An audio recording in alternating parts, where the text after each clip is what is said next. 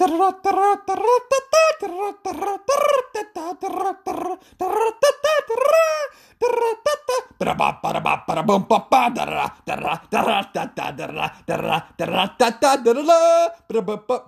What's up, y'all? I'm Nick, a senior writer over here at Sports Pack 12, and this is going to be our mailbag question segment. So I'll be answering the questions you sent in here in a podcast format, and if you'd like a written response, send them over to fellow senior writer and Dane Miller. And so in all seriousness, I have a lot of fun answering these questions. They take my research and my thinking all over the conference. And one point I want to reiterate is I'm just like you. I'm a Pac-12 fan, so in all seriousness, we're one and the same. We may cheer for different schools, but hey, we're all Pac-12 fans in the end. We're very similar. So from down south to the Arizona schools, to up north to the Washington schools, to east out in Utah and Colorado, we got Oregon and Cali in between, and in our entirety, we make up the Pac-12 conference. And even though we compete against each other during the year, let's come together for this podcast and have a heck of a lot of fun. So without further ado, let's get to today's question, and thanks for tuning in as always.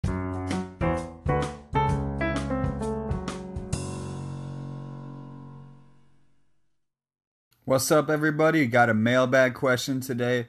I was trying to get this started like 5 or 10 minutes ago, but it felt like there was this never-ending airplane just like flying circles around my house, creating a little bit of background noise. So pretty grateful that's gone now.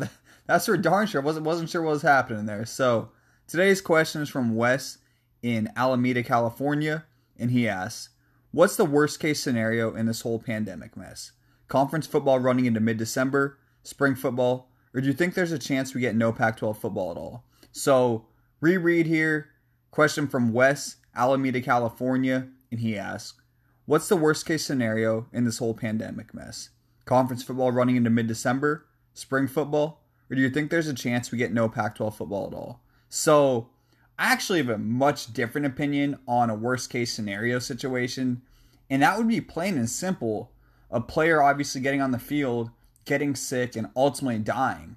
Is that morbid? Yeah, it's probably a little morbid. So sorry, y'all, not trying to take it there, but let's keep it 100. I mean, we're throwing these kids into the fire essentially, and things can happen. I mean, COVID has been known to obviously affect the older populations, but it can affect a younger kid. I mean, we don't know the underlying health issues, and for many of these kids, even though there is this kind of new movement going on with the players, I'll talk about that in another mailbag podcast, but we just don't know what's going on with these underlying health issues. And a player at that age is going to say they're healthy. I was a high school athlete, probably a lot of high school athletes listening to this right now. And what do you want to do? You wanted to play. You would say absolutely anything to stay on the field. I mean, I know for myself, I blew out my knee like 4 times in high school basketball. I probably could have taken a break, you know what I'm saying? But there was no keeping me away from the field. So this should be up to the administrators, the coaches. I guess this aspect actually isn't up to the coaches. It's up to the administrators and even the higher ups than that. But throwing these kids on the field, man, you're just... I don't like it. I don't like it one bit. I'm going to be honest, man. And I'm a huge proponent of college football. Like I said, college basketball, college football, probably my favorite level of sports. But this just doesn't feel right to me. Really doesn't. And these are college students, guys. We've been over this before, and I've said it kind of in a joking manner, but let's be serious here, guys. This is like a party atmosphere. And if you win a big football game, there's probably going to be 1 or 2 guys that go and party, and now you have a risk of infecting the whole team. You have a risk of affecting the staff.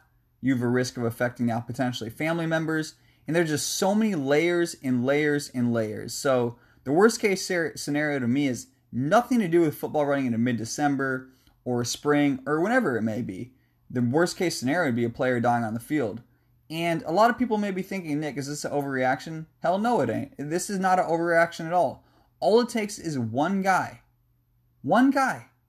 And he may have an issue that we don't know about. Would it be like an abnormal heart? I just made that condition up. I don't know if that's real, but like cardiac arrhythmia or something like that. Not trying to make light of it, but you know what I'm saying?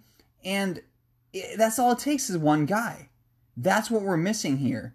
And if the NCAA thinks they're in hot water right now with what the players are doing, I mean, if they're really going to take that into consideration, all the demands and all that, such and such. But you think they're in hot water now? If a player dies on the field and they approve this and said it was safe, the NCAA is so far up their ass in litigation that they will not know where to spin. I understand that we all need a baseline level of money. That's part of it, man. I get it, man. I've worked some interesting jobs in my life. Worked an interesting one yesterday. Not gonna lie. So we all need some baseline money. And I understand that. But the NCAA has a freaking level of baseline money.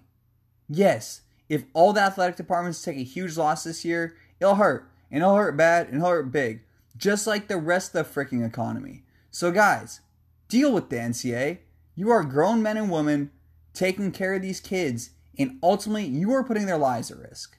I don't care what anybody else says. This isn't the NBA. This isn't the NFL, where these guys are professional athletes. They can go quarantine with their millions of bucks. They can do whatever the hell they want in their free time and go kick it. You know what I'm saying? Go play some NBA 2K. Maybe not drink a bottle of Henny when you're if you're sick, but you know what I'm saying? You got free time to do whatever the heck you want.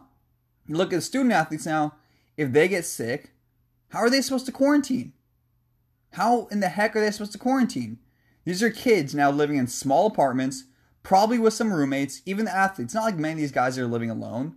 And in all college, not all college towns may not have the best like food options, you know what I'm saying? So they're probably going to have to go out to the grocery store, do something. You can't order food every single day on a college budget, whether you're a scholarship athlete or not.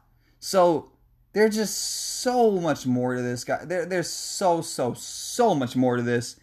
And for the sake of just repeating myself and rambling and throwing out way too many points, we're going to call it good today. I think this was a very good question, Wes. I completely agree with you that, yeah, man, it sounds like you want to see football. So I guess I can't say I agree with you here, but sounds like you want to see some football. I agree with that, man. I would love to see football, but until we have a vaccine, this just isn't realistic. And ultimately, guys, do you really want to see a kid die on the field over this?